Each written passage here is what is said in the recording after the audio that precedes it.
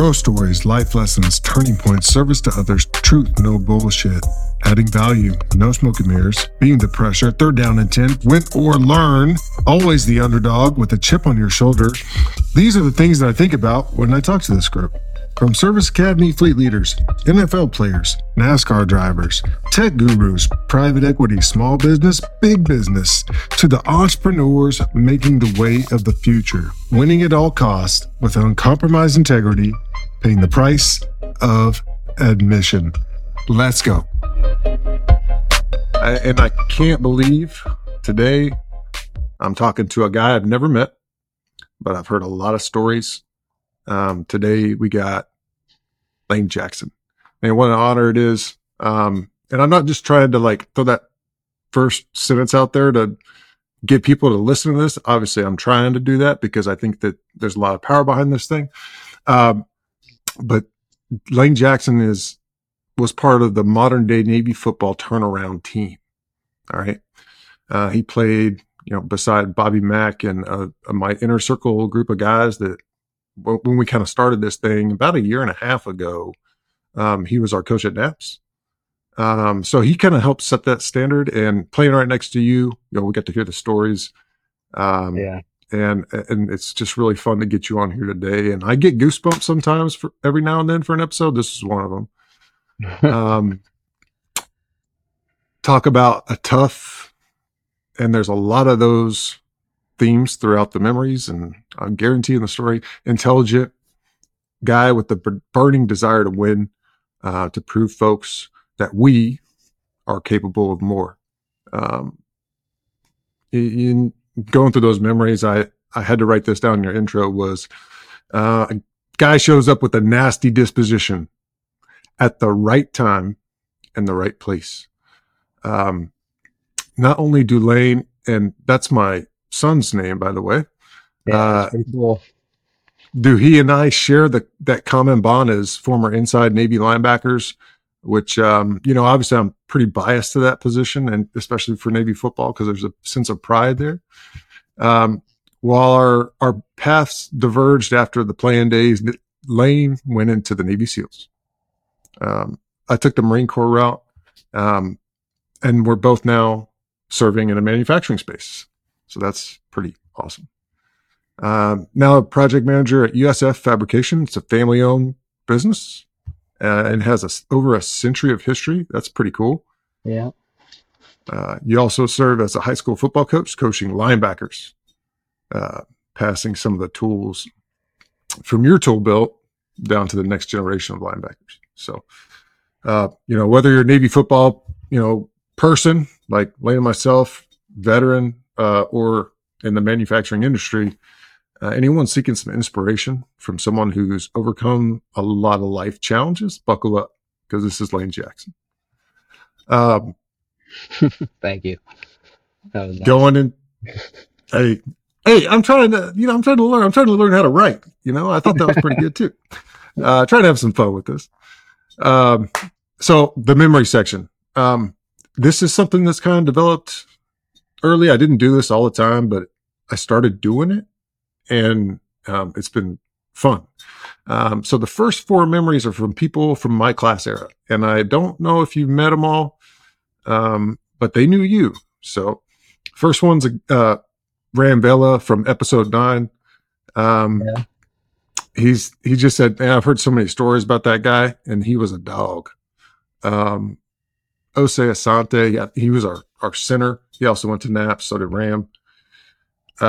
Episode 10, he said, same thing, because we're on a group text. He was like, hey, same, man.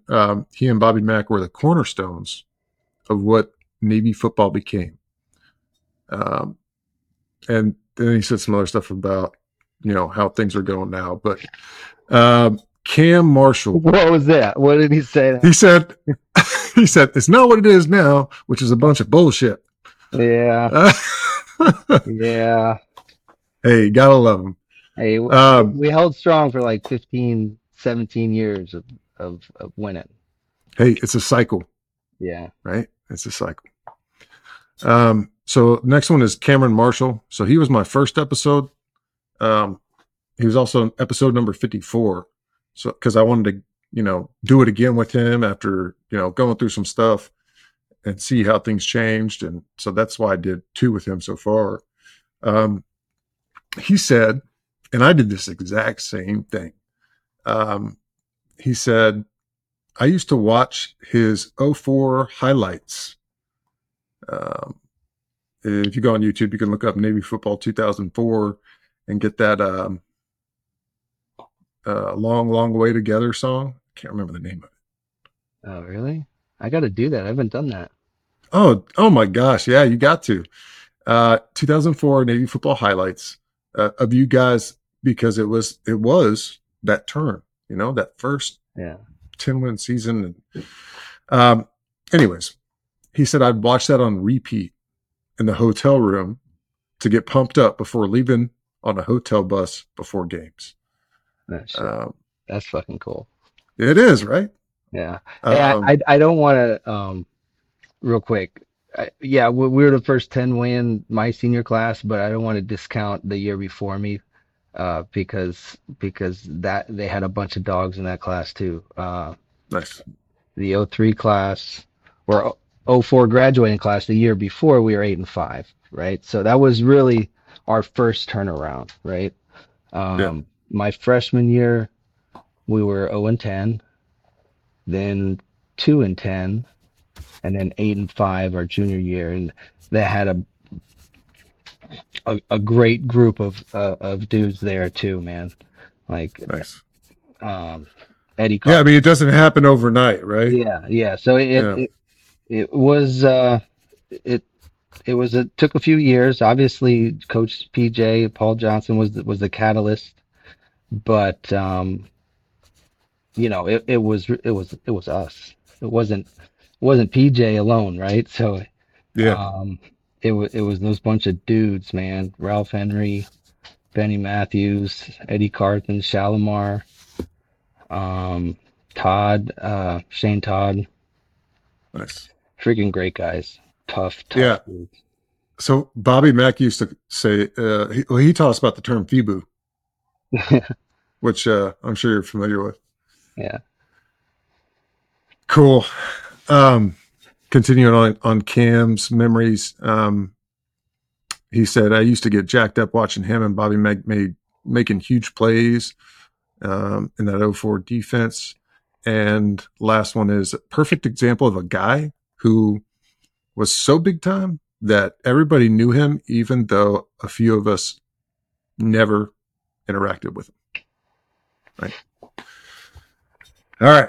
Well, that's kind of cool because I remember watching you guys play, and it was fun watching.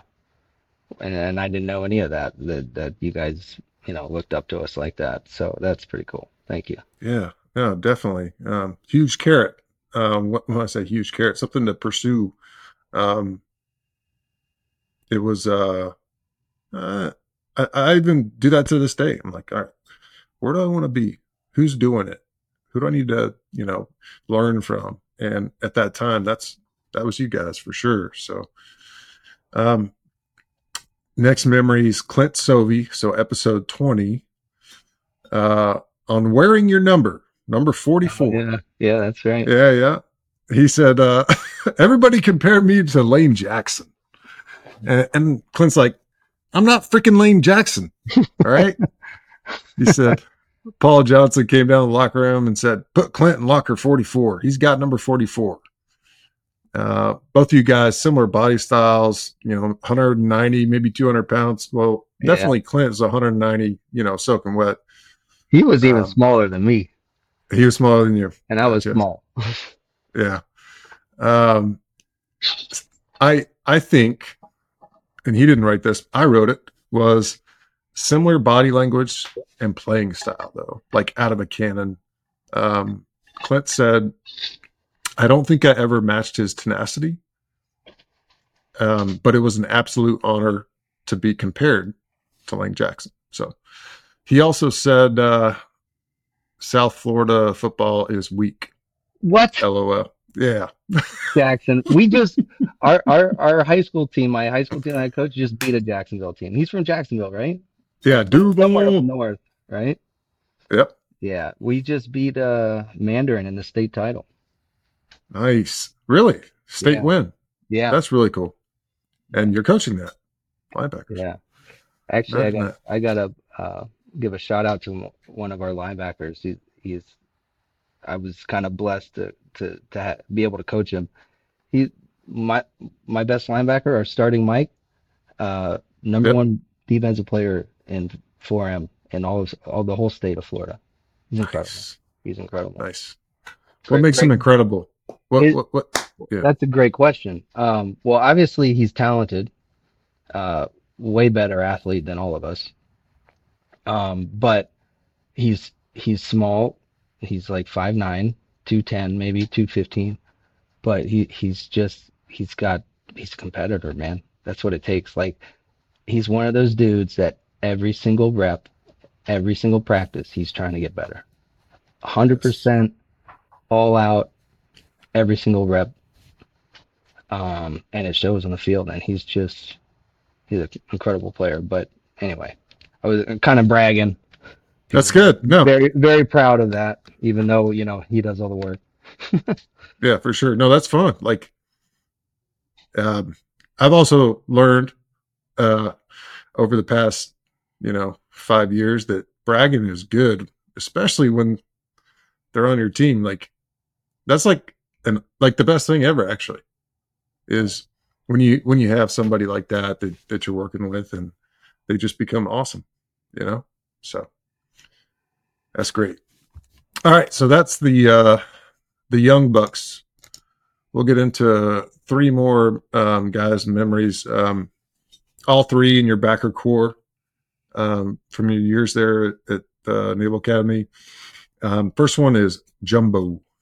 Um, some words to describe Lane that come to mind: tremendous athlete, competitor, leader, tough, football tough, also Navy SEAL tough.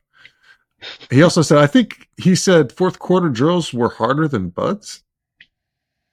Does that Um, sound about right? Or is as I was going through buds, everybody, whenever I came back to, or talked to somebody in Navy, what's it like, and for I don't know, about halfway through first phase, I kept saying, oh no, you know what, fourth quarters were tougher. Fourth quarters were tougher because, when Paul Johnson, his first fourth quarters, when he came in, that set the bar, right? Of yeah, the toughest thing that we had ever been through. And, yeah.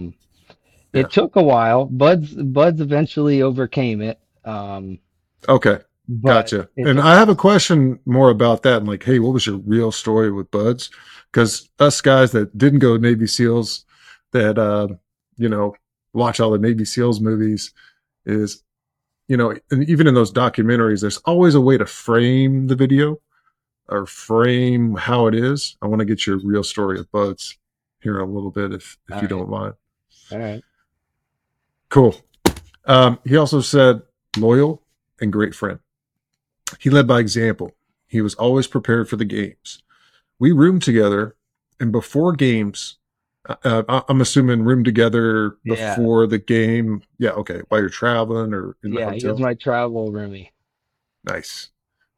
He was always studying his assignments and the game plan, always trying to figure out what that edge was on his opponents. Um, he was always someone you could count on. He'd step up when a play needed to be made. He was someone that would make you better on the football field and also off the field. So those are the Jumbo Jumbo comments. said that? Jumbo said that. Yeah. Next guy, TJ Costello, also from the backer core. Y'all first met at NAPS. Yeah. And for the group, NAPS is the prep school that you go to coming out of high school before you go to the Naval Academy in Newport, Rhode Island. It's kind of like a red shirt year. And you showed up with a nasty Miami full protruding from the chin strap type of beard. Yeah. And you went Navy SEALs. Okay, got it. He said that first day indoctrination in Newport, that that first day was like a meet and greet, and Coach Browse, Coach Browse is the strength trainer there in Newport, Rhode Island. He pulls all the football guys into their position groups, and TJ's like, these dudes are huge, except that guy. Yeah. Looking at you in the linebacker core. He said, Lane 100% got me through naps. Helps me with my coursework. He named a software system at the time that was required to do your homework. There you go. Yeah, there you go. That you helped him with that, and y'all lived across the hall. And he also said, great human. Yeah.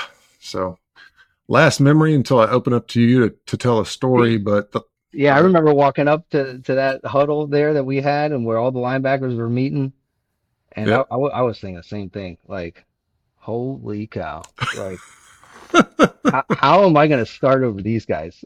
Like, all of them were big, and then like, all right, I better bring it, but it worked out. You brought it. And it ended up being me and TJ starting, and all the big guys, they didn't play. But. Hey, speed wins. It's not about, I learned that after the Body by Browse program at the, on. You had Browse too? Oh yeah, I had Browse too. No, he didn't retire yet. I got up to like 235. I was yoked. I was, probably pushing the most weight probably that I ever did. But I was slow. And when we started doing those Z races on the basketball court in the off season, I was just like puffing and puffing. Never got back to that weight, thankfully. So, all right. Last memory, Bob McLaren, Bobby Mack, episode 39 guess. Your senior year sparring partner at the inside linebacker position. Lane is the definition of a leader and a Navy football player. Lane's coming out party. Notre Dame versus Navy his sophomore year. He arrived that day and solidified his spot as a starter for his career. Remember that? Yeah. What happened? Absolutely. Oh, man. Well, that game was a great game. Fuck. Let's see. Well, I had started a couple games before then, but I hadn't had like a really great game. But that was my first really good game. I just made a lot of tackles. One thing about that game, it was a very close game. I remember Kyle Eckel. I want to get him on here too. Some point. Yeah, you got to get him. Oh, I got some names for you, by the way. Awesome. That I would love to hear on the show. I want to hear it. But maybe at the end. Don't forget to remind me. Absolutely. But yeah, Kyle, he blew out his ACL in the first half. And then I don't remember how many yards he had, but he played the rest of the game with one ACL. And we took him to the very end, and they won on the last freaking play, which I consider my fault. I will never forgive myself for that. Why? What happened? Well, what happened actually, the drive before, they were going in, and they were on like the 1 yard line, and they had a big old fullback, I think is Powers Neal or something like that, his name was, but they just give it to them like 3 times in a row, and on the third one, I hit him at the goal line as hard as I possibly could with my head down, and he scored. But I remember trying to get up, and my body wouldn't move. So, and I was like momentarily paralyzed there for a little bit. And so I was like, that was a scary part. And then eventually I was able to roll over, and then I got up and I was fine. I don't know. I thought it was fine, but I wanted to get back in the game, obviously, on the next series, which ended up, I think, being the last series. And they they said, "Are you okay?" I said, "I'm okay. Let's go." And they put me back in, but I don't I probably wasn't 100% there. Like I missed that play they scored on. Um they threw number 3 on a seam route. It was either 2 or 3, but it was my guy that I was supposed to jam. And then we were in cover 2, and I didn't jam him. I let him run right by me, which I never do. But I did that play, and he just split our safeties. I didn't get enough time for Josh to get over, and he caught the ball and took it to the house. Freaking beat us on that play. And Gotcha. so yeah, I had a great game. I made a lot of plays, but I didn't make the play that counted. Understand. I could never cover. Buddy Green will tell you that. Um, gotcha. Let's see where we leave off.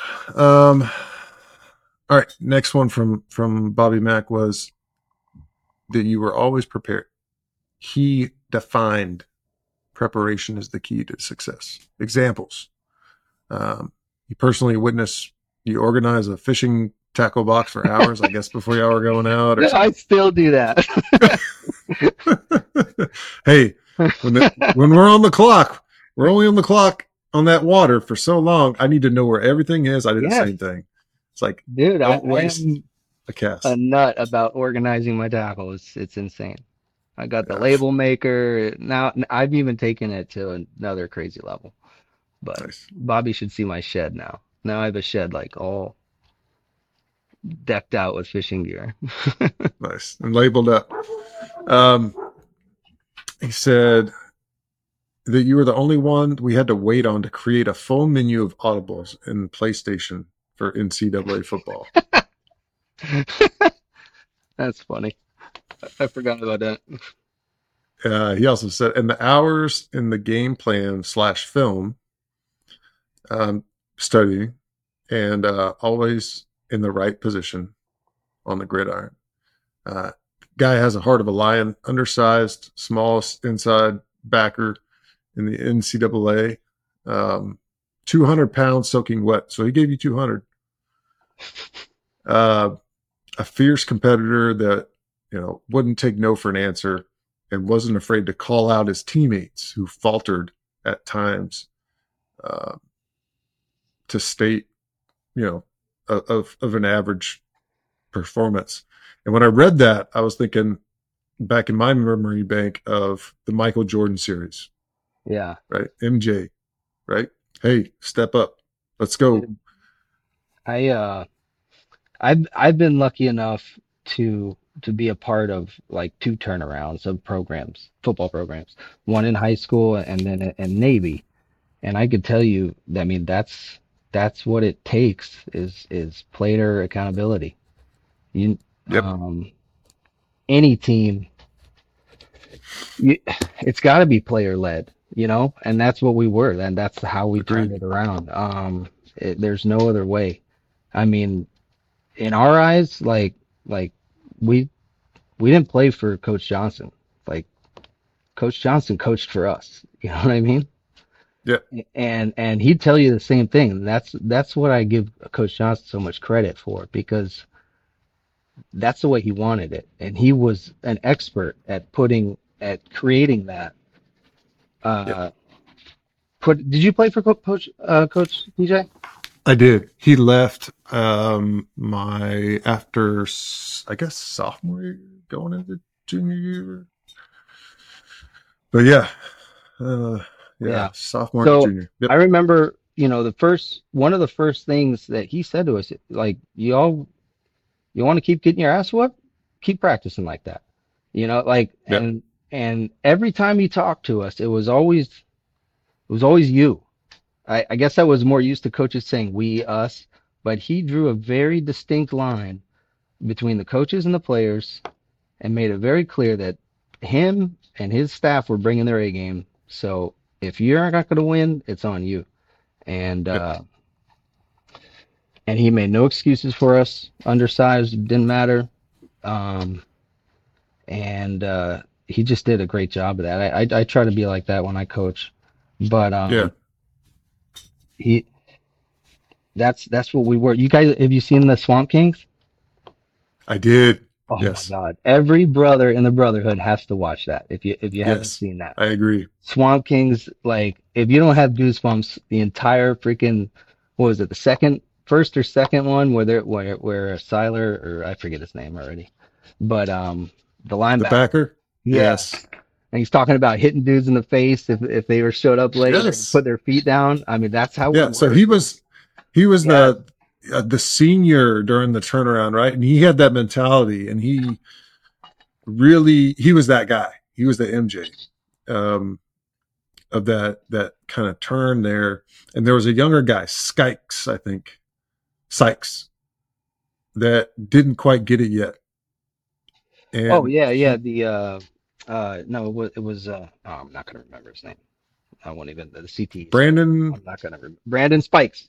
Brandon Spikes. Spikes. It was Yeah. Spikes. Yeah. And he kind of like turned his head at it in the beginning. He's like, I'm a boss. Like I'm walking into this. I got the talent. I'm not getting the time. But he didn't get the time until he figured Well, out.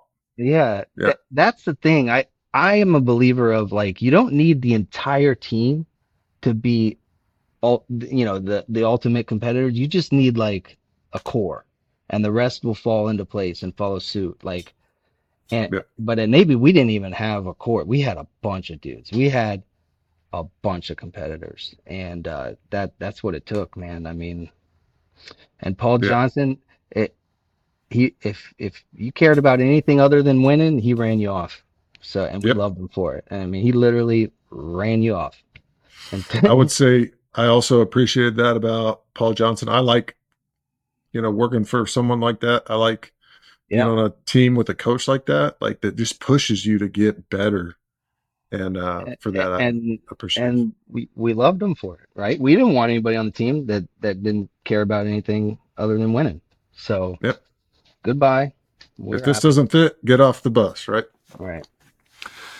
Cool. A few more things out of Bobby, and then I'll turn it over to you. Tell a story. So Bobby said, guy is different, disciplined, and driven. Love for the game, love for the grind, love for his brothers. Playing next to him was the highlight of my career. So that closes out the memory section. Uh, I say the same thing. I say the same thing about Bobby. Playing next to him, it was a privilege. And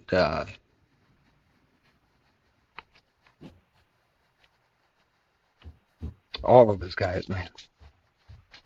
But Bobby, playing next to him was like nobody could ever take that away from me. No doubt. And I'm also appreciative that he was our coach at Naps. Glad he spent that You extra know year at him. Naps You because know if him. he, He talk about different. Well, you already did the podcast. Bobby is Bobby Mack, man. They broke the mold when they made Bobby Mack. yeah, the only time I can get a hold of that guy is, usually around 4:30 in the morning while he's, doing his Before he starts sprints. his wind sprints, yeah. He's been Yeah, cut. no doubt. All right. So I'm going to turn it over to you to tell us the Lane Jackson story, and we'll go Okay. from there. Let's see. I mean, you're gonna have to ask me a question. I don't think my story's too interesting. I like asking people how they grew up. I think that's a Oh, big part of, what landed you at Navy in the first place. So it's always fun to explore. all right. Tell us a little bit more about how you grew up.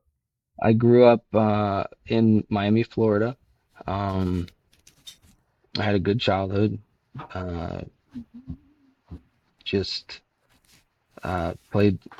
I had a great neighborhood where you played outside the whole time, and st- I don't know when I got hyper competitive, but it happened early, and played on a good football team, and I knew I wanted. At that age, you think you're going pro, but I knew. Um, I either wanted to go pro or I wanted to be a Navy SEAL. So, and then Navy came knocking. So I said, oh, well, okay. That's like best of Nice. both worlds, one or So the you other. already knew that you wanted to go Navy SEALs. Yeah, yeah. That's cool. Because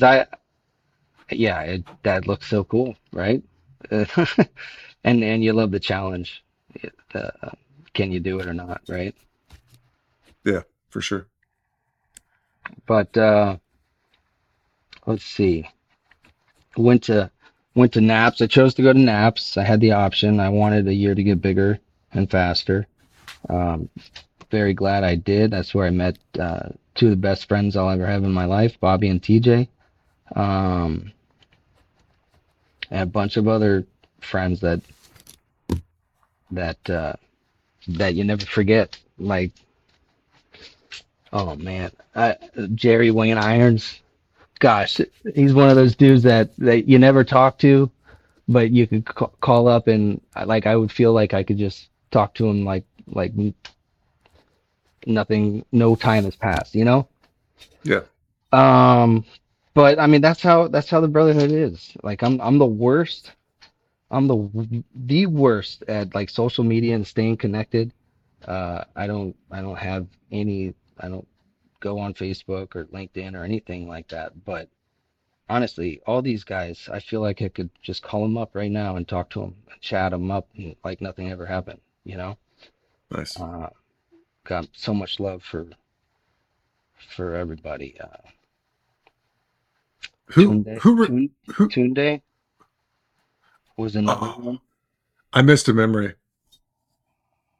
Go ahead. Speaking of him, he's coming up on an episode. Yes, yes. So you got to shoot me some memories. And I'll give you some. I I'll you give you some just right now. go for it. Oh man. You might check He off this memory I was about to throw he out there. he So was so strong. He was the strongest dude I have ever seen, right? And I believe it. at Naps, w we go and we're doing bench, and I was good bencher, so I was competing with him for like I was trying to be the best bencher on the team, and he was the other guy, and we put up 315, and I put it up 10 times, and then he Goodness. gets up there and he puts on 315, and he does it 10 times. And they're like, "Oh, all right, well, you guys tied." I'm like, "No, we didn't tie. Did you see what he There are no basically ties. he had never lifted before. Like he didn't know how to lift. So he like grabs the bar almost like for the first time. And it wasn't the first time, but like he grabs the bar at like where he puts his wrist like almost like where his nipples are. Like it's like a So close grip. He close gripped 315 10 times. Like goodness. easy. And Yeah. then once he figured out how to lift, dude, he was so strong. Yeah. Darius Terry was our class guy like that. And he was the Yeah, smallest guy on the team. yeah. We had uh C Harris. Have you heard that name? It rings a bell. C Harris was this little bowling ball of a B-back, and he was the shortest guy in NCAA. I think he was like 5'1" or something, or five flat. He was really short, really stocky, but incredibly strong. He would put so many bars on, or so many plates on the bar, like that it was looked like it was going to snap. I think he had like six on each side, and he Yep. would he would just rep out squats until like That's how Darius was. Yep. they just had to tell him to stop. Like you just keep going. Like he could just squat 600 pounds for like it was incredible. But anyway, um, Tunde. So going on, once Tunde learned, he used to, and then me and TJ and all the linebackers, we're all skinny and we're trying to get the bet. We got the best technique, right, to try to maximize the weight that we can get up, and we're power cleaning. I don't remember what it was, like three something, but and we look over and you just see Tunde, no technique, doing the same weight we're doing, but he's just like reverse curling it. Like a power clean. Yep. He just like stands up, like all slow and just go wah, like with Yeah. 315. Muscles it. I remember rooming with him. When I was in the teams in Virginia Beach, I roomed with him for like a year or something. Um, and he'd come back one day. So I just got done lifting. I'm like, oh yeah, how much you lift? It's like, well, these jokers were messing around. I just show them what's up. I'm like, well, what'd you lift? He said, I just put on 4 plates. How many times you do it? He's like, I stopped at 10. Yeah, yeah. Yeah. After like 2 years of not working out, Yeah. he was a He has monster. that. Yeah. He has that And then strength. and then really he finally, I was, it sounds stupid to say you're proud of him, but I really was. But he really put it all together his senior year. Um, Yeah. he was kind of he was good, but not really good before that. But his senior year, and I think you heard the story already. I think you already heard it on here. But the whole thing with Coach Johnson in the paper, like said, looks like Tarzan plays like Jane one day, and then he Tunde read that, Uh-oh. and he all we knew is that he like there was like a whiteboard in the weight room, and there was a hole in it. Like you just heard him scream and yeah, and then punch a hole through, and we're like, oh, he must have read the article. Nice. And apparently he had it out with PJ, but he put it all together after that article. Yeah. He was a changed man. There's something to that whole PJ leadership style that Yeah, works but sometimes. he was Tunde was single-handedly the reason why our defense worked. Like, Nice. we were Yeah. two He four, so right? He for, anchored the whole thing. yes. So the nose tackle for the group that doesn't know, like uh, who we're talking about is Babatunde Akingbemi. Sorry, We yeah, call him Bimmy, Coach Bimmy. I think y'all call him Tunde. Um, but yeah, the guy was an anchor in that whole 3-4 scheme that we ran the whole time we were there. You got to have a solid nose. The nose makes the yeah, defense, yeah. and he was that guy. So the memory that I miss was when Bobby asked me to ask you if you recall when you called Bimmy out in preseason camp for lying on the field, that you knew he had so much potential. Well, yeah, everybody knew it. Yeah, Guy was a monster. for sure. Yeah. Cool. Um, Back into the story. What took you to Naps? Like, who recruited you? Oh, okay. So what took even okay, so I was kind of like on the fence, should I go to Navy or not? I had an offer from Harvard. Um, Goodness, my high school coach had previously coached there, so he was like, yeah, he got me in to Harvard, but I wanted to go to the biggest school I possibly could, and Navy was the biggest school.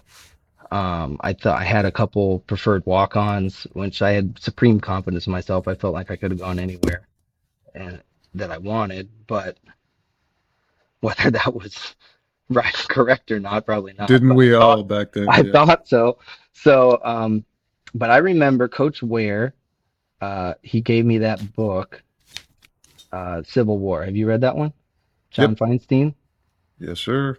So that's what locked me in, man. Once I read that book and I had goosebumps every other page, like, okay, this is where I need to go. Um, Nice. and that would be great, by the way, if you could get some of the heroes from that book on here. Yeah. Those It's are all those are about. my heroes, man. Joe Speed, Yes. I Jimmy don't have his Rothmeyer. contact info. I would reach out to him. Shoot, I might have it. I saw him at a Miami game when he was coaching Georgia Tech one time, and he gave me his phone number. Nice. I'll Don't need it send it right to you. now. Yeah, We'll get it later. I'll send it to you. That'd be If I great. still have it, I should find He it. was our coach at Naps, by the way. Yeah, Yeah, he was a badass. no doubt. Um, all right, so then I read that book and said, okay, that's where I'm going. And thank God, I met gained entrance to, the best brotherhood there is, and the rest is, then the time at Navy. Um, wouldn't replace it for anything in the world. Um, graduated. I got to do TAD. I hung around for a little bit. Uh, Hold on one second. I want to bring you back during that Navy time and ask, do you have a good coach story? I bring that up in episodes just out of template purposes a because it's good fun coach for me. story.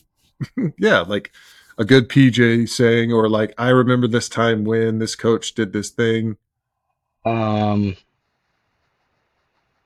yeah, I mean, there was the Black Black Wednesday, Friday. Black Friday Yeah, that Beardo started. I love that episode by Beardo, by the way. yeah, He was so interesting. Like I haven't he talked to him is. in years. He was very interesting. But there was that. I don't know. I feel like you probably heard them all already on this podcast. Did you have My, a favorite PJ quote that we yeah, don't know my about? you know about it. My favorite was if you ever find yourself on the field, call timeout because somebody fucked up. Oh yes, that's good. That's a How good about one. a favorite game? Was it that Notre Dame game? No, no. My favorite game by far would have been Air Force Air senior year. Force. We up there, Yes. we won 24-21, and that was a nail biter. We won on last They minute. always are. They Yeah. always are. And every now and then I'll get a wild hair and I look at the spread at the Navy Air Force game, and whoever's favored on the high end, I always go with the other one just because I know it's going to be close. The That emotions just change for that one. the what? The emotions. Oh yeah, no. Like I got nothing but love for Army. Nothing but love and respect. I love, you know, I'd see players when I was overseas that played at Army that they had that really good linebacker number four. Uh, he was a junior when I was a senior. I saw he ended up being an Army Ranger. I got to work with him overseas.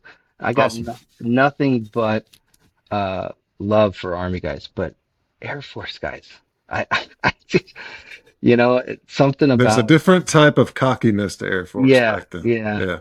So um, anyway, yeah, we that was a hell of a game. I remember Aaron Polanco rolling out and hitting Marco Nelson on that long 30 something yard. I think it was fourth down and put us in field goal range. I had a great game that game.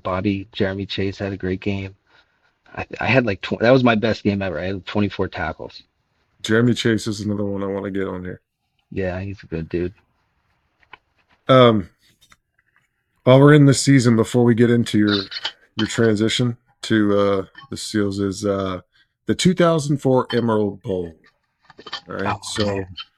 that was it the first bowl game in a long time? No, we It had was the first bowl game we won in a first long bowl time. game that was won in a long Yeah, time. because we played the year before in the Houston Bowl. We got our tails whooped by Wes Welker and company. When we played Mike Leach, we played Texas Tech, Yeah, and Mike I Leach was like Leach. I I loved him. liked.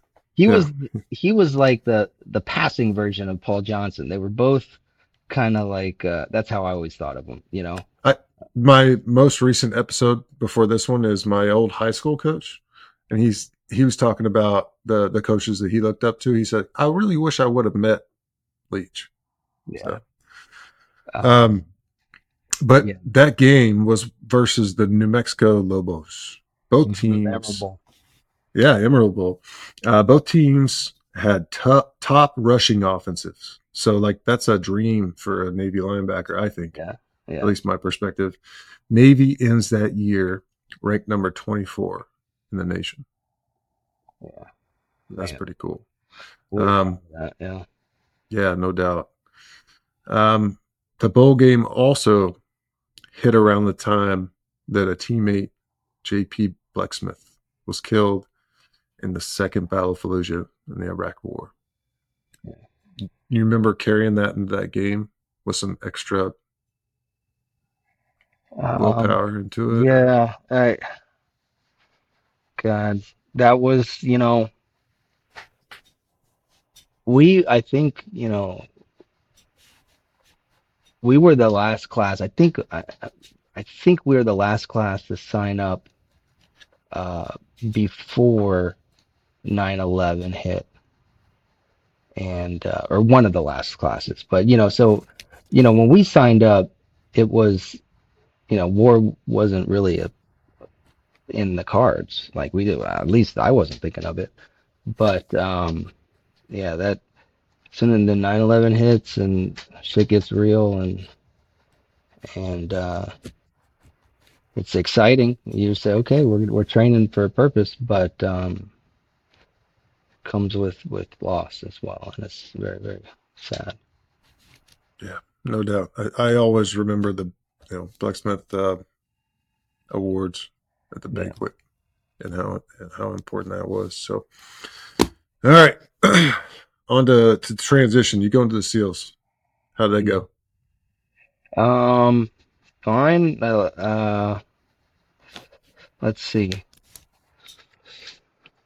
Yeah, tell us about the real Buds experience first, I The guess, real Buds because I wanted experience. to ask you about that. Yeah. So, Okay. I well, mean, well, none of it was hard. Like I said before, I kept comparing everything to the first fourth quarters that we ever had, and it took about, I don't know, 6 weeks into first phase or four weeks into first phase before we did this one evolution that it was I all you do is you get your fire team there and or your boat crew.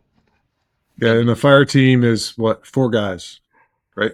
yeah, well, actually it was called the boat crew, but there was Boat like crew, 4 or 6 guys, four and or we were six. we were on a log, and everybody was on a log, and you're just carrying a log on your chest like this. That's it.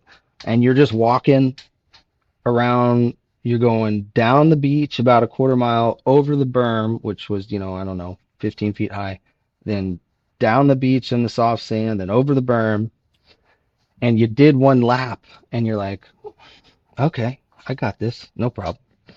And after 5 minutes, you're good, no problem, I got it. And then like 7 minutes in, you're like, oh, this is gonna hurt a little bit.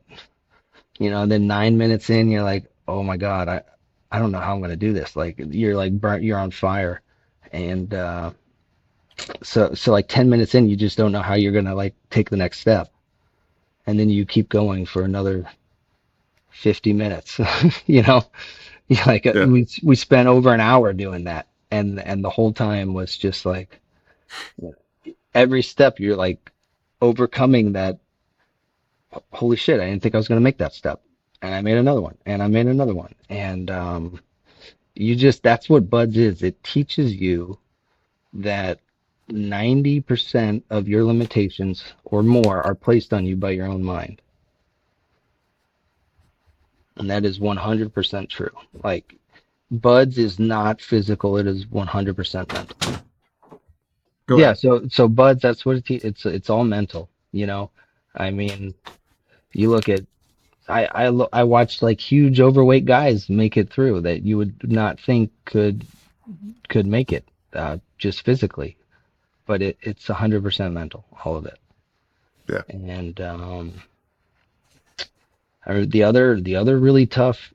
So that was a tough one, and I had one other experience, one other evolution in buds that really pushed me. That was treading water. They have an evolution where you suit up, you jock up with tanks and a weight belt, and you get in the pool.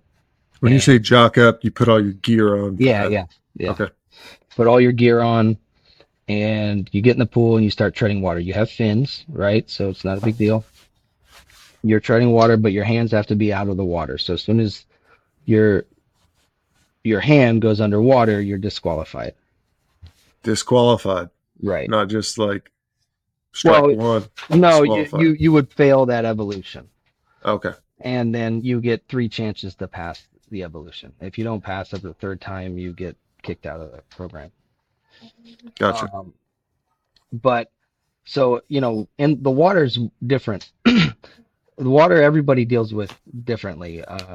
Some guys do water evolutions, no problem. They'll pass them all day and they never have a problem with it. Some guys just flat out cannot do them and they will just fail out. And then for me, it just like hit me just right because I wasn't really good, but I was, good enough to pass. But I remember this evolution. I'm treading water. Um, and it's just like I said before, like the first, you only have to do it for 5 minutes, Five which minutes. that's easy, right?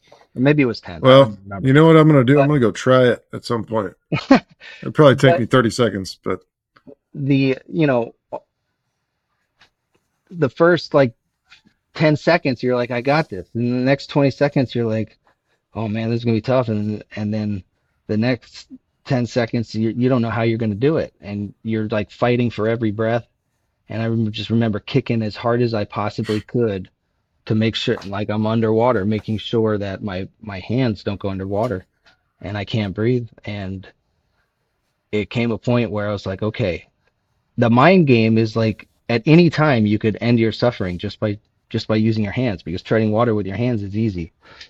Um, but so the mind game is like I had to make that decision that I was going to drown first before I used my hands. So that and then once you overcome something like that, that you're willing to like to do that, then everything else is pretty easy. awesome. But So a couple of the podcasts I listen to are obviously Jocko, Link Babe, and oh yeah, you know. Did you ever have any interaction with those guys? I met Jocko once. He's a Okay. stud. I heard a lot about him. Clint Clint Bruce. Yep. If I could be wrong about this, but I believe when Clint Bruce was an OIC, officer in charge of a platoon, I think Jocko was his AOIC, assistant officer in charge, like a Oh my JO. gosh, I need to call Clint.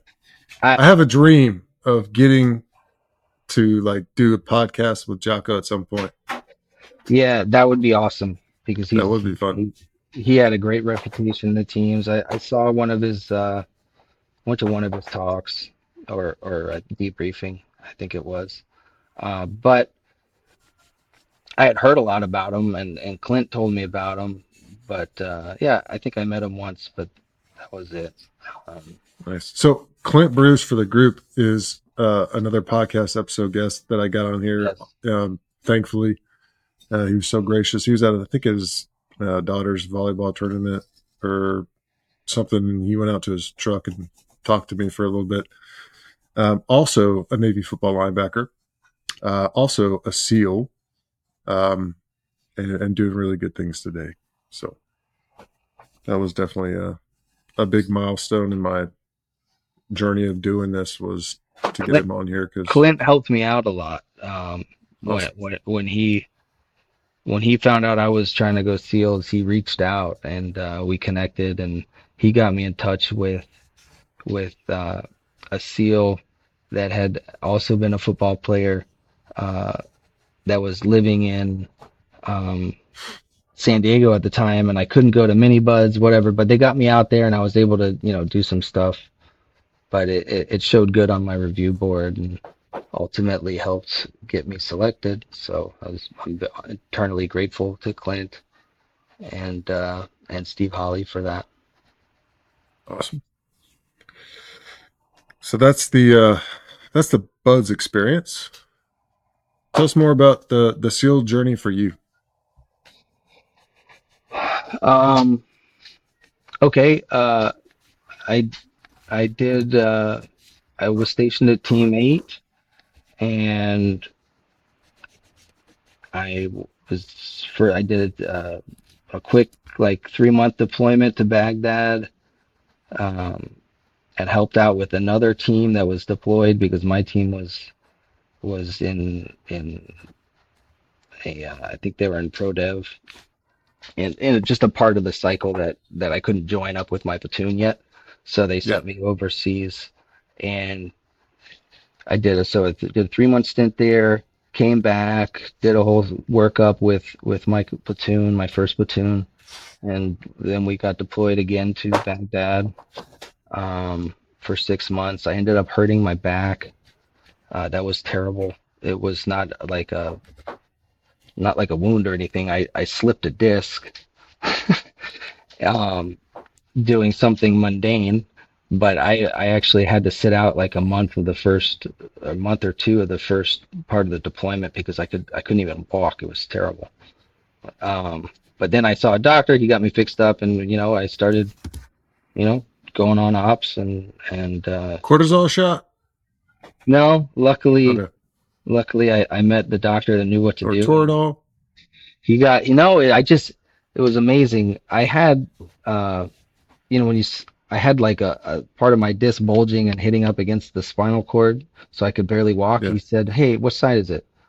Okay, sleep on this side." And this is like after a month of being in pain where I could barely walk. And then he says, "Well, tonight, put this pillow here and sleep on that all night." I wake up the next day, I could stand straight up. I have no pain. It was amazing. That's awesome. When you find doctors like that, they're Yeah, like, just do this thing yeah, differently and you'll be all right. Like I know. So that's what where it's had at. had opened up my vertebrae so the bulge can kind of recede and get off of my spinal cord, and it was fine. And I just like another few weeks of rehab, and I was back at it. It was awesome. Goodness. How'd the back injury happen? Oh If you God, don't mind me that's asking. embarrassing. Oh, okay. Did you just like fall down or something? No, it was the first day of deployment. I literally parked my car at the team, like where it was going to stay for the next 6 months. I was getting on the plane that day to go overseas. I like dropped my keys, bent it over to get them, and I went. I I got you. just Hey, that's not embarrassing because sometimes like something will happen. I'll jerk my neck to the side too fast and I mean, I can walk still because it's my neck, but my neck gets stiff for the next, I don't know, couple weeks yeah, dude. just from that one jerk. It's probably the bone spurs. You gotta getting old. You gotta be tough getting old, man, because Yeah, everything gets harder. no doubt. I'm working through it right now. So, gotcha. Anything else in that? Uh, um, no, I enjoyed my time in the teams. It was never, though, for me, like it was never going to be like the book of my life. Like I got so much respect for those guys that just stay in and do it and are just like the ultimate warriors, man. They live and breathe and eat it. Like that's all they want to do is be like the consummate warrior, and I got so much respect for that. That just wasn't in my mind at the time. So Any any standouts that you had on that team? You don't have to mention any names, but about a person and what made them good at what they did there? the teams, it's just like Navy football. It's like a brotherhood of a bunch of freaking guys that are not incredible athletes. They're just dudes that won't quit for nothing. They're all competitors. Yeah, the And ones that made it through the swim test. yeah, right. And they're just guys just like Navy linebackers, man. They just overachieving, hardworking guys that tough dudes. Um, it was great.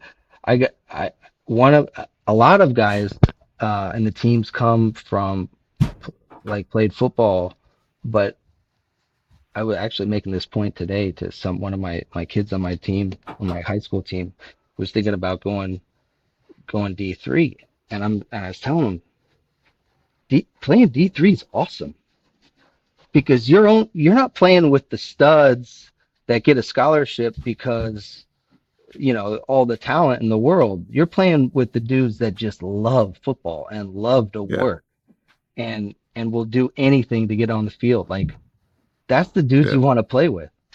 It doesn't matter That what level. that makes me think of the quarterback that kicked our ass my sophomore year, I think, or Joe Flacco, Oh, Delaware. yeah, Oh yeah, my gosh. First game of the year, supposed to be, I'm not going to say a cakewalk because you're not, the mentality going into that is nothing's a cakewalk, right? But the first game is kind of like a confidence builder.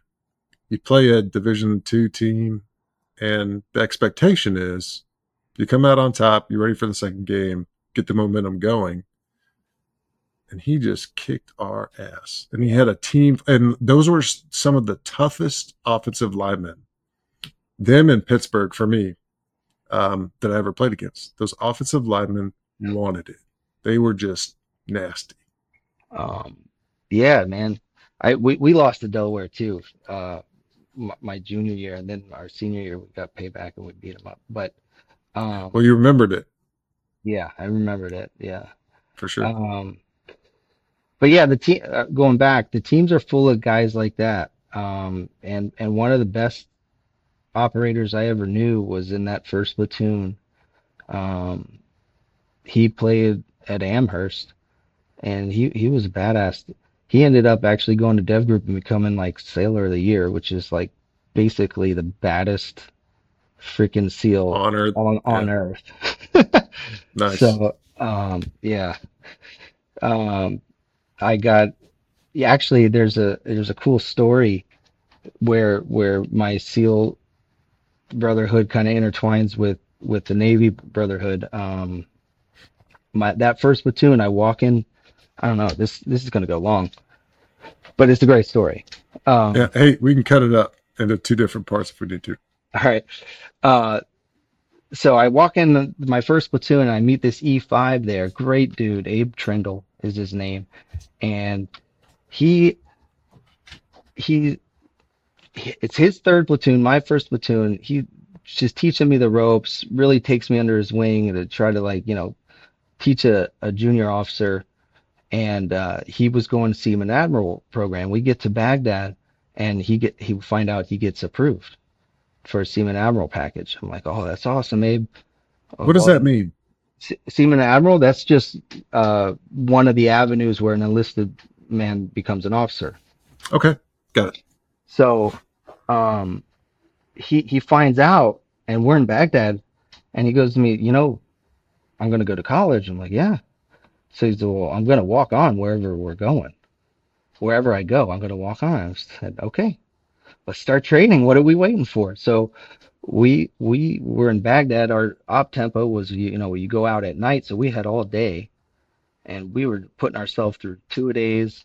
I was teaching them all the Olympic lifts, and we're out there on the tarmac and biop, just freaking doing wind sprints twice a day. We really got after it, and so he training for him to be able to walk onto a team. So when he goes to hit to OIS, which is the oysters, like you went to Naps, right? So oysters Yep. is like right across the way from Naps. And it just happens to be football season. He's like, "Hey, I'm at Naps." I'm like, "Wait a second. I Lackawanna. I I played with the coach there. So Mick Yokitis was coaching. Oh, okay. Okay. Okay. So so I said, let me call Mick, and we got him on the team there at Naps. And he wasn't like a Division I athlete, but he's one of the guys. He's gonna work his ass off. He's Tough. tough dude. He just fit right in, right? So they all loved him. And then after that season, he gets accepted to Purdue, and Mick, being the stand-up guy that he is, he calls the coach of Purdue, gets him on the team. So Nice. just, I mean, gets him on the team, but just says, hey, this is the kind of guy that's coming over your program. This is what he's all about. This is the kind of guy you want. He Yeah. may Make not. sure to take a look at this one. Yep. Yeah, he's not going to start for you, but he's going to be a Make guy. everybody else better. Yeah, and he ended up having a great career at Purdue, playing on special teams, and very. So now he's freaking lieutenant commander, troop commander, team 8. Oh, So goodness. uh, That's pretty awesome. cool the way that the two brotherhoods combine there. No doubt. Man, that's a good story. So like that's the type of stuff I'm looking for in these episodes. Once I got out of the teams, I came back home to Miami, went to work for the family business, which you know have been in business for now over 100 years. We're we're still a small company, What do you but do? So, well, the the company that really put us on the map was U.S. Foundry, and so we were a municipal foundry. So we made um, manhole covers that we melted and poured iron, and we poured it into molds that made municipal castings that okay. you'll see on the street, right? Mainly manhole covers, sewage grates and drains and stuff like that. When you told me that, I was thinking, okay, Lane must know some folks in the DoD that need to, put out some budget dollars and do some infrastructure work. Like, does that work? Uh, we have a very small portion of our business that like monitoring the DoD sites. Um, Gotcha. So not a primary right. consumer of what you make now. Right. Gotcha. Now, actually, we ended up selling I think it was in 21. We sold the foundry um, to Nina Foundry, and we had become like I would say the third largest municipal foundry in the country. So we're pretty big and covered most of the Southeast United States. And from that company, we had spawned out other companies, so four other companies. Um, and since then, since when I got out in 2011, since then we started consolidating, and now we're just one company. Now we are USF Fabrication, so we sold the foundry. We actually ended up selling it to Nina Foundry, and then who bought Nina Foundry was Charlotte Pipe and Foundry, which TJ Costello, my best friend in the world, he works Nice. for Charlotte Pipe. So it's kind of a small little world there. But so now he is based, and he's an officer of that company. So he's basically like working, owns the foundry that my grandfather started like 100 years ago. Nice. That's fun. Um, the network is, man, it's so powerful. Yeah. Um, But um, so now I'm working at USF Fabrication. Have been here for the last 6 years. Going through different roles. I worked my way up from bottom line supervisor. That's uh, now I'm at manager level, but I love it. Um, why do you love it? I Number one, because I'm working for myself. I feel like that is uh, an opportunity that has been given to me. I'm fortunate enough to be handed that opportunity by my family. Um, so when you're working for yourself, you there's no qualms about putting everything in, right? And Yeah. um, even to my detriment at sometimes I put too much in, but it's a lot better than working for somebody else. And Yeah. but what it allows you to do is put your passion into it, and once you when you put everything in, and then people around you see that passion, and then all of a sudden you got a whole team of passionate people about your business, and it's incredible. Like Yeah. um, I, some of my employees they care just as much as me, and it's really a beautiful ShamWow. thing. It's a beautiful thing. Um, and but coming to work every day, it's fun. And actually, what I do right now, I'm a project manager, which I chose to be. I actually pulled myself out of another job that was higher up, but I actually What was that rather other do job? this job. Plant manager. Okay.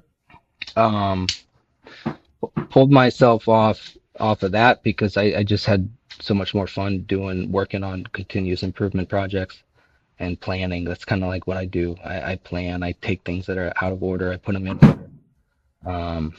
I organize and Share mine.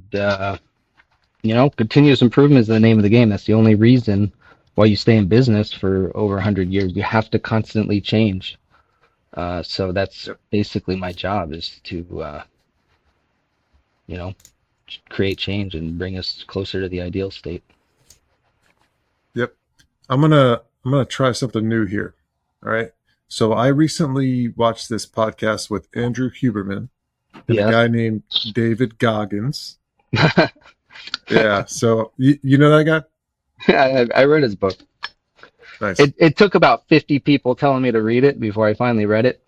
Yeah. So I've never been like a huge Goggins fan. Like, I'd see his thing, stay hard and all that kind of stuff. I'm like, okay, yeah, I get that. But when he had this, he did a podcast with Huberman, and I saw it. I didn't listen to it. And one day I got bored and I was like, okay, I'll listen to this one. So good. Really? So this is my new trick here, is trying to figure out how to share screen and share some of this stuff. And let's try it out real quick. So all I thought about when I was growing up is, man, I can't wait to one day get to the point where I no longer have to do this stuff. But what happens, I got older, it became a way of living. So how I do every day is how I do every day. It's a discipline, it's a regimen, it was a choice I made. And the choice I made was, what are you willing to sacrifice and what are you willing to give up to find every bit of who you are as a human being? And I was willing to give everything to do that. It looks like a man being stuck in a fucking dungeon and there's no fucking way out. But you have the fucking key. But you refuse to use it. And that's nothing motivating about that. So yes, no documentary on David Goggins. All right. And I don't know if it's gonna tie in. Yeah. Okay, good. I didn't hear it, but I could read it. But isn't that the truth? Yeah. Man, just a side note on David Goggins. I love that quote there. Wasn't really huge on his motivational stuff, but man, what a tough dude that guy is. Oh man. What do you know about him? Just what I read. That's it. Just Okay. From the book. But just knowing how tough some of those things are that he did, because I was closer to them, and I'm like what he pulled off there in that when he was trying out for Delta and he broke that course record. I mean, that course record was set by some studs, like world-class athletes, and he crushed it for like an hour or something crazy. That dude is one of the toughest dudes on the planet, 100%. I don't think I would ever get along with him. And I'm not like one much for like all the motivational quotes, but I got to give it to him, man. That he is something. Nice. I got one more I want to share before we close this thing out. And it's based in neuroscience, how the brain works, and all these things that we're talking about, getting tough, getting out of your comfort zone, going that extra mile, all those types of things. Huberman puts in perspective really well. And I also thought that was really good for me personally to kind of understand how things work. So I'll go ahead and play that one right now. Okay. I'm going to share a little neuroscience tidbit. Love it. But I think it's one that you'll appreciate. Most people don't know this, but there's a brain structure called the anterior mid-cingulate cortex. As we pointed out before, that's a noun, it's a name, it doesn't mean anything. Right. We could call it the the Cookie Monster. Right. But what's interesting about this brain area is there are now a lot of data in humans, not some mouse study, showing that when people do something they don't want to do, like add 3 hours of exercise per day or per week, or when people who are trying to diet and lose weight resist eating something. Right. When people do anything that and this is the important part, that they don't want to do. Right. It's not about adding more work. It's about adding more work that you don't want to do. Yes. This brain area gets bigger. Yep. Now, here's what's especially interesting about this brain area to me. And by the way, I'm only learning this recently because it's new data, but there's a lot of it. The anterior mid-cingulate cortex is smaller in obese people. It gets bigger when they diet. It's larger in athletes. It's especially large or grows larger in people that see themselves as challenged and overcome some challenge. Right. And in people that live a very long time, this area keeps its size. In many ways, scientists are starting to think of the anterior mid-cingulate cortex not just as one of the seats of willpower, Right. but perhaps actually the seat of the will to live. See, now we're talking. And when I learned about the anterior mid-cingulate cortex, I was like almost out of my seat. And I've been in the neuroscience game since I was 20. Now we're the same talking. age. And I was so pumped because I've heard of the amygdala, fear, prefrontal cortex, it's planning and action. I could tell you every brain area and I teach neuroanatomy to medical students. But when I started seeing the data on the anterior mid-cingulate cortex, I was like, whoa, this is interesting. Yep. And all the data point to the fact that we can build this area up. Yep. But that as quickly as we build it up, if we don't continue to invest in things that are hard for us, that we don't want to do, that's the part that feels so Goggin-esque to me, that we don't want to do. Like if you love the ice bath, I love the ice bath, you go from 1 minute to 10 minutes, guess what? Your anterior mid-cingulate cortex did not grow. None. But if you hate the cold water, if you're afraid of drowning and you get into water and put your head under, then your anterior mid and survive, then the anterior mid-cingulate cortex gets bigger. But if you don't do it the next day, or if you do it the next day and you enjoy it, because hey, I did it yesterday, woohoo, happy me, Merry Christmas, as you would say. Merry Christmas. Guess what? The anterior mid-cingulate cortex shrinks again. Yep. To me, this is one of the most important discoveries that neuroscience has ever made, because it's that I don't want to do something, but do it anyway. That's right. That grows this area. And it's almost like I have a friend, he's been sober 30 years from alcohol. And he always says, the amazing thing about addiction is there's a cure. The problem is it only works one day at a time. Yep. And so you have to renew it every day. That's right.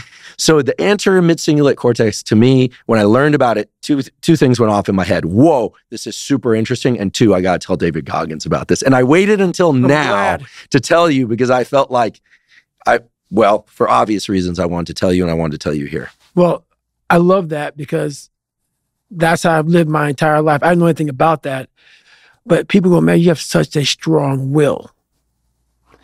It's something that you build.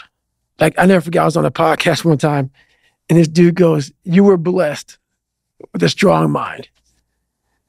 Like, what the hell are you talking about? I was blessed with a strong mind. That's something that you have to develop. You develop that over years, decades of suffering and going back into the suffer. That's why a lot of people who graduate Navy SEAL training, they want to know, like, I talk about it very openly all the time. A lot of guys don't want to go back into that water. Don't want to go back into the hard stuff. It maybe not anything hard. Anything hard in life. Once you get through it, it's like you become a POW. Like, how many POWs want to go back to POW camp? None. When something sucks so bad in life, this is on this that we're talking about now, very few people want to go back. They're happy they graduated. I realized I'm the same way. I don't want to go back. I have to go back. I must go back because that is exactly where all the knowledge of my life exists, was back there and what you're talking about. Well, I didn't know anything about this, but how I grew a will was constantly doing these things to now it's just life. I wake up while it still sucks. It's just life. You don't sit back and like, oh my God, like I have days I don't want to do it, but I know I'm going to do it. I know from years of just doing it. So that's beautiful. And this is why I came on here with you today. And I'm glad that you're talking about this because human beings need to hear this. They need to stop hearing these hacks on this and that. There's no fucking hack, bro. There's no fucking hack. Yeah, you may this and that and saunas and all this shit it's great. There is no fucking life hack. To grow that thing, how do you grow it? Do it and do it and do it and do it. That's the hack. The hack is gonna fucking suck. And that's what I realized. Life, that's why I wanted to come on here today. I didn't want to come on here and talk about no fucking passion and purpose and how to get the fuck out of bed and how to hit a fucking alarm clock and all this catchphrase bullshit. Because that wasn't how I lived. That wasn't how I lived. I woke up like every human being does and goes, fuck, man, I'm a fucking piece of shit today. How the hell is this going to work out for me? And you fight that. You don't override it. There's no override button. It's the conversation in your fucking, in your head. So how do you do that? We don't have enough of these conversations about the real conversation that every human being is having. And they have no idea how to get out of it, but they do. It's that shit right there, man. You gotta build your will. How do you build your will? Exactly what you said, man. Exactly what you said. Well, I feel like knowing the name of something, anterior mid-cingulate cortex, doesn't fundamentally change us. But one thing I like about biology is that willpower, if somebody feels they don't have it, feels like this thing that other people have. But everybody, unless they're brain damaged, like a hole through their head, has two anterior mid-cingulate cortex, one on each side of their brain. Everyone has one. They have two. So I feel like it's just a question of opening the portal. And the portal, I'm going to say 10 times and forgive me, is I think people go, oh, I do hard things. I do sets to failure and then I do forced reps. I love training with weights. I love doing sets to failure. I even like forced reps. But guess what? I like forced reps. So I'll tell you, they don't build my anterior mid-cingulate cortex. Right. No, I mean, I couldn't hear it. Gotcha. But all right, I'll send you the video. You want to sum it up for me? I don't know. It's around doing hard things. And every time you do something hard, it grows this space in your brain in a positive way versus taking the easy way out. So I'll send it to you. I wish you could have heard it. Well, I'll look it up. I follow Huberman. I don't listen to every one of his, but I could look it up. Well, I'll send you the short so you can get the general gist of where I was going with this, because I think your story matches it, and that's why I pulled it up. So, anyways, when you moved from the military into what you're doing now, were there any good transition learnings?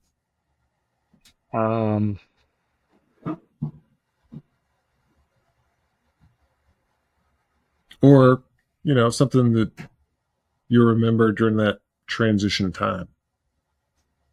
I remember it, in the military, we go through so much training on how to lead, and you go to, and it's great.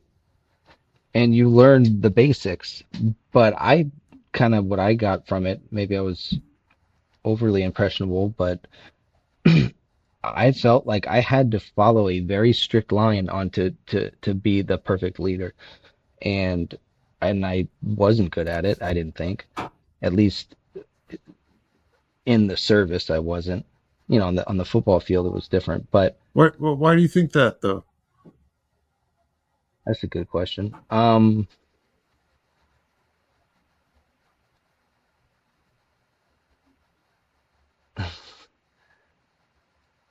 If I just to take a stab at it right now, I guess I would say because I cared more about others than Navy football.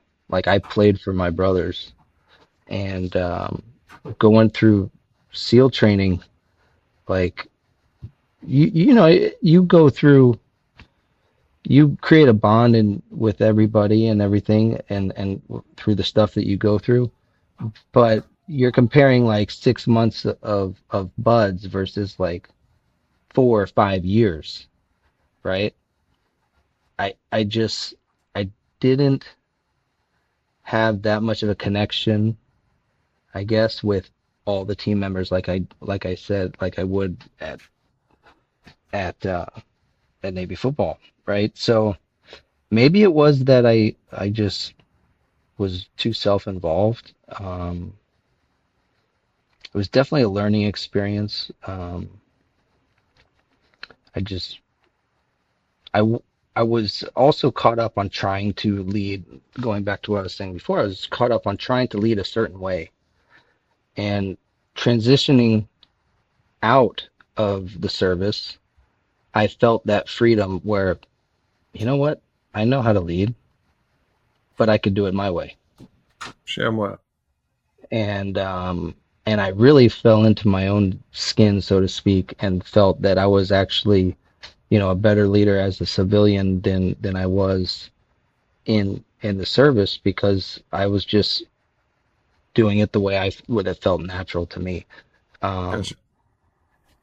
and that, so growing into that and kind of stepping out of, you know, the the chain of command, like the chain of command, and actually, I just hired a prior service member, and I'm trying to like get him to calm down and trying to say, you know, listen, work with people instead of just telling him what to do, because he's like, where do I fall in the hierarchy?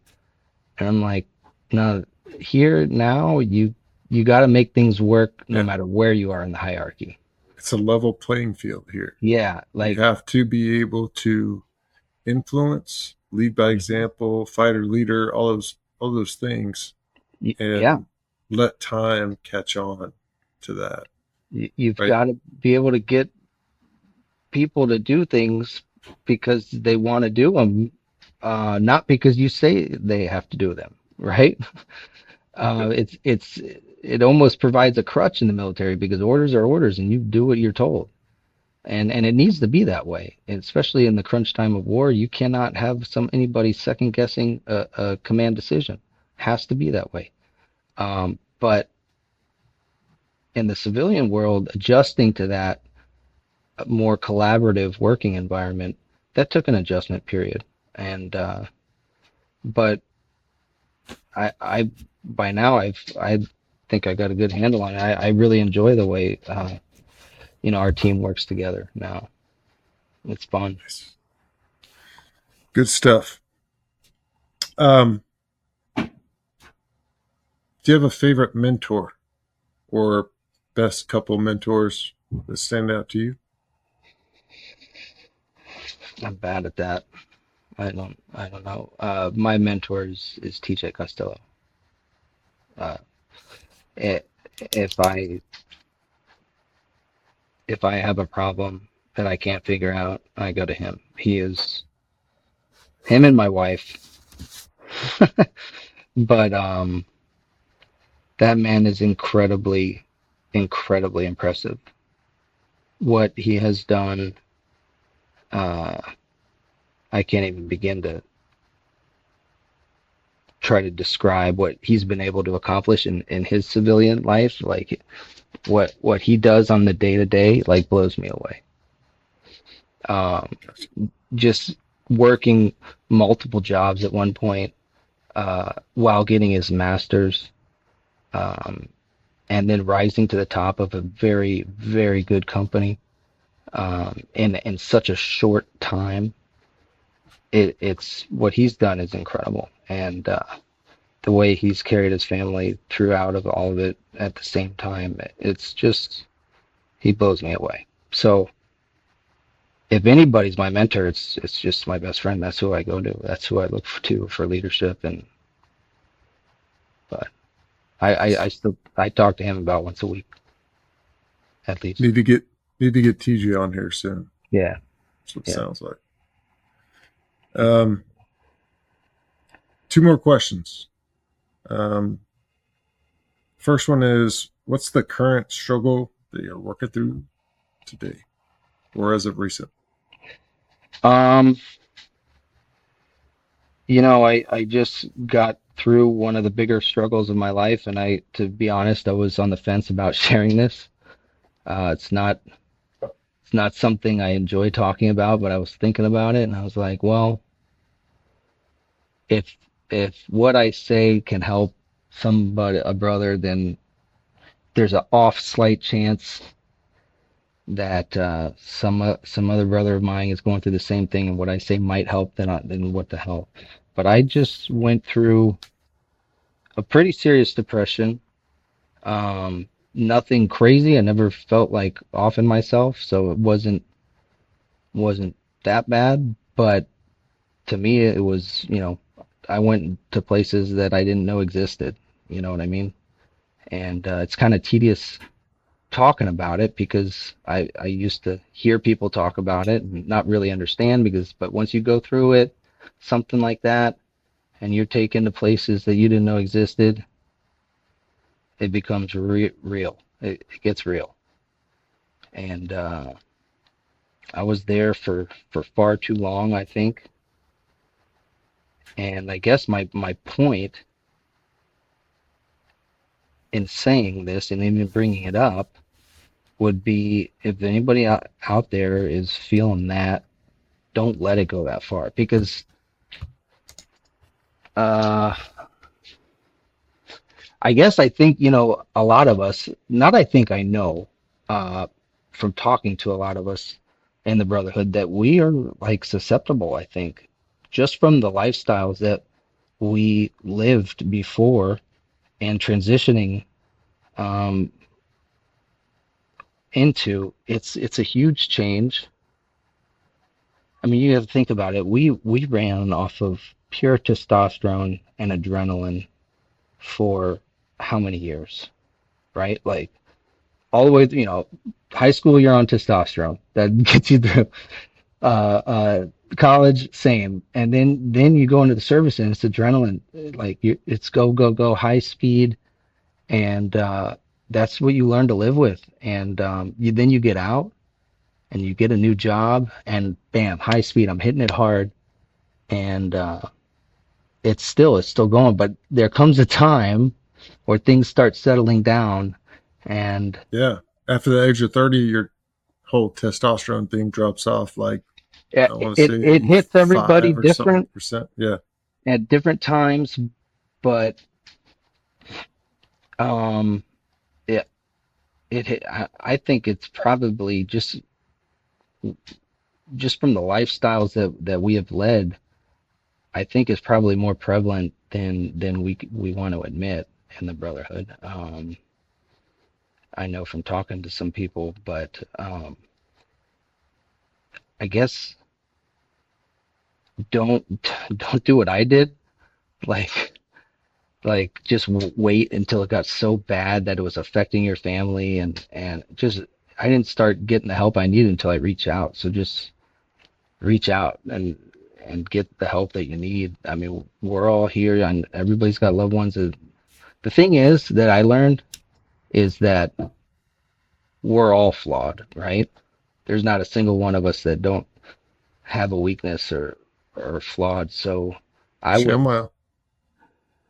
and so we all know that we all got flaws. So that's why we're all so willing to help, because we know that we could be there too. I was very ashamed of it because I was of the mind that, I wasn't like super sick, where I didn't feel like I was like a victim of a chemical imbalance. I really believe that I put myself there through my actions or inactions, my thought patterns, which had degraded over the years. And I mean, thoughts are so powerful. Um, Yep. they are what thoughts are everything, right? So they make the world around you. So I had, I truly believe that my own thought patterns, had degraded to where I was thinking about things differently, and that ultimately put me where I was. So I was determined to get out of it. If I put myself here, I can get myself out. So I kind of, once I got to that point where I had to make changes. Um, let's see, I I did a number of stuff, but I refused to take any medication, right? Because medication didn't get me here. So I put together a regimen just like that thing that Goggins was saying. Like I had the key the whole time, right? But I wasn't using it Yep. to get out of that dungeon. Um, and whatever, what I was stuck on for so long. And this is my depression probably lasted about from beginning to end, probably about 2 years. It wasn't really bad the whole time, but it was, uh, in a nutshell, it was probably about 2 years. But the first like months of it, 6 months maybe, I was stuck trying to figure out what was happening, right? Because I have like an engineer's mind. Like if I could understand what's going on and what got me here, then I could fix it. But it took months for me to realize that I'm never going to understand it. Like it was too complex. There's too many Yeah. things, too many variables. But what kept me down there was the inaction of trying to figure it out. Like I thought about it and thought about it and did these retreats and did all this stuff and trying to figure out what was wrong with me. But the the point was it didn't freaking matter. I just needed to put my foot down and get back to the tried and true that got me to where I was, and pick up those things that I had dropped, basic things. Um, get more sleep was a big one. Uh, start working out again. Like I started reading, studying, doing all this stuff, taking supplements, not medication, supplements. AG1. Yeah, AG1. I'm thinking about doing that. It's pretty expensive. Dude, do it. I've been doing it for maybe 6 months. Oh, so good. But I mean, anyway, don't get, I guess my message is the same that Gaga just said there. Don't get stuck on the why. Just take action.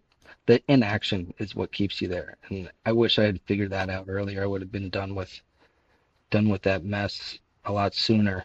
But as soon as I got back to my regimen and forced myself to do things I didn't want to do, because when you're depressed, you don't want to do nothing. Like nothing. You don't want to help yourself. You don't want to talk to people. You like, but anyway, I quit drinking for a year. I just enforced, and with the discipline that I knew I had in me, I just made myself go back and do these things that I knew would help me regardless of why I got there, right? So, and force myself. I had taken coaching off for a couple of years, forced myself back to coaching and getting those, interactions back, and all the stuff. But ultimately, it all comes down to, like, I started retraining my mind how to think about things. I was thinking about things all the wrong way. I was focused on what I didn't have instead of what I had, that kind of stuff. So Yeah. I had to, retrain myself and to climb out of that hole. And yeah, no doubt. I got a similar story. Definitely just went through a similar type of deal. lost a job. I think after losing that job, as Cameron said in one of the earlier episodes, is like you tie up your identity too much. Absolutely. And that, in that willpower and that fight and all that stuff, if it doesn't work out, it's like, what the heck am I going to, it's not working anymore right now. Right. Did lots of soul searching. I actually went to, after I got let go, I was searching for a new job, and I told my wife about it prior to me actually losing the job. I was like, hey, I'd like to go to this Pack Expo manufacturing, and went to Vegas. It was a good time. Probably drank a little too much during that event, but while I was networking right after losing the job, I was like, man. And I kind of put my foot down with that. And a couple of days later, I get this call from a recruiter. And in my homework, I did all the recruiter things that I was supposed to do, especially in food and beverage.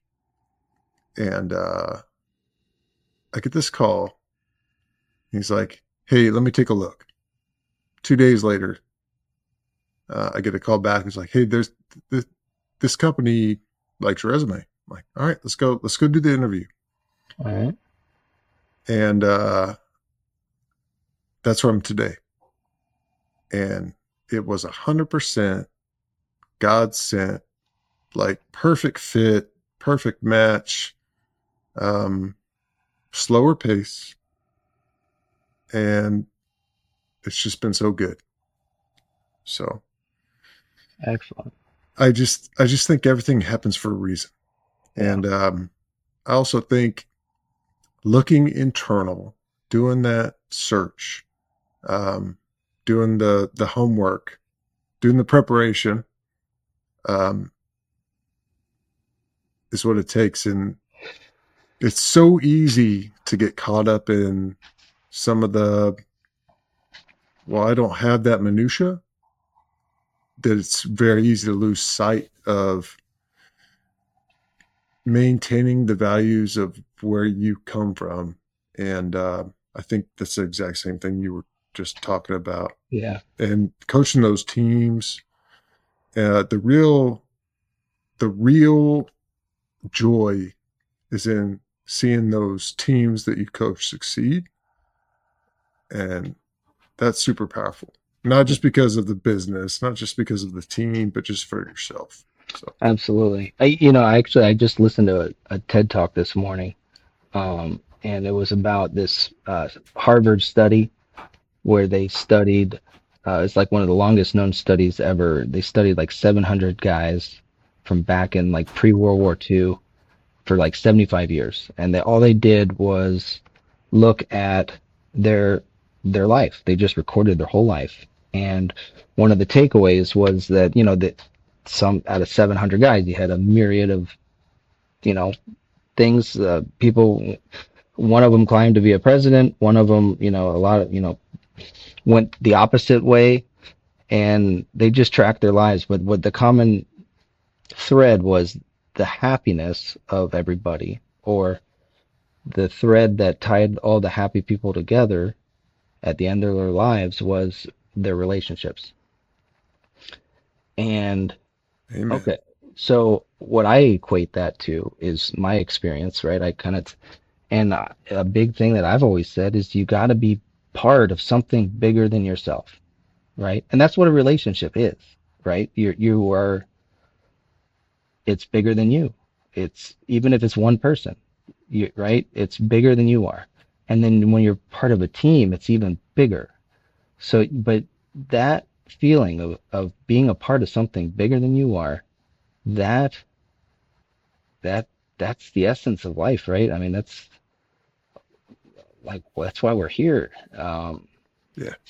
I don't know, but No, it's good now stuff. I'm getting all philosophical. Well, I got one more of those for you before I ask you the final question.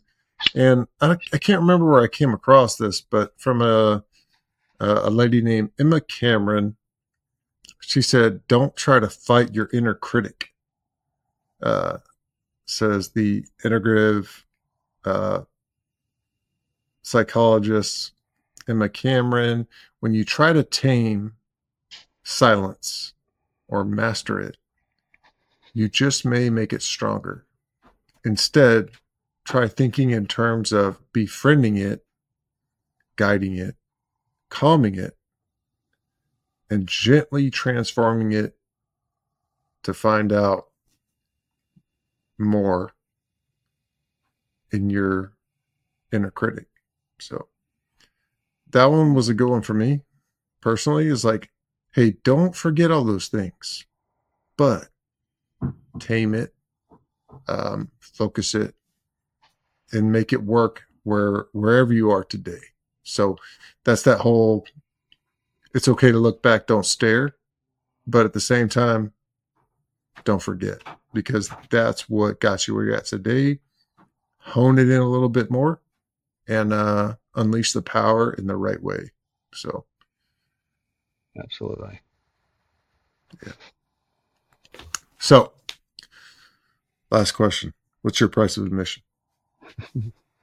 I knew you were gonna ask that. Yeah, that's what I do. I was thinking about that. And I was coming up blank, and I figured it out. I think I figured it out. Yeah. um, here, here's here, I the answer is like nothing. Like I really feel like I didn't pay a thing.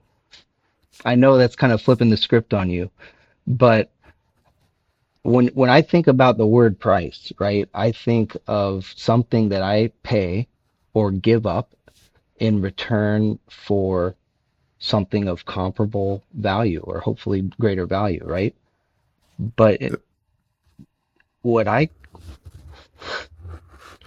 what I got from the brotherhood, being accepted to that, to me it felt like all gain. Like that, what am I going to tell you? Yeah, there was pain, there was difficulty, there was suffering, there was blood, sweat, and tears, absolutely. But how are you going to weigh that against the experience of being and being a part of the brotherhood? How does that compare? It's a pittance. Everything, I feel like everything that we went through, I would do it over again 1,000 times over for that experience of playing with those brothers, of laying it all on the line for them, and them doing the same for you, for loving them and being loved by them. Um, how can I?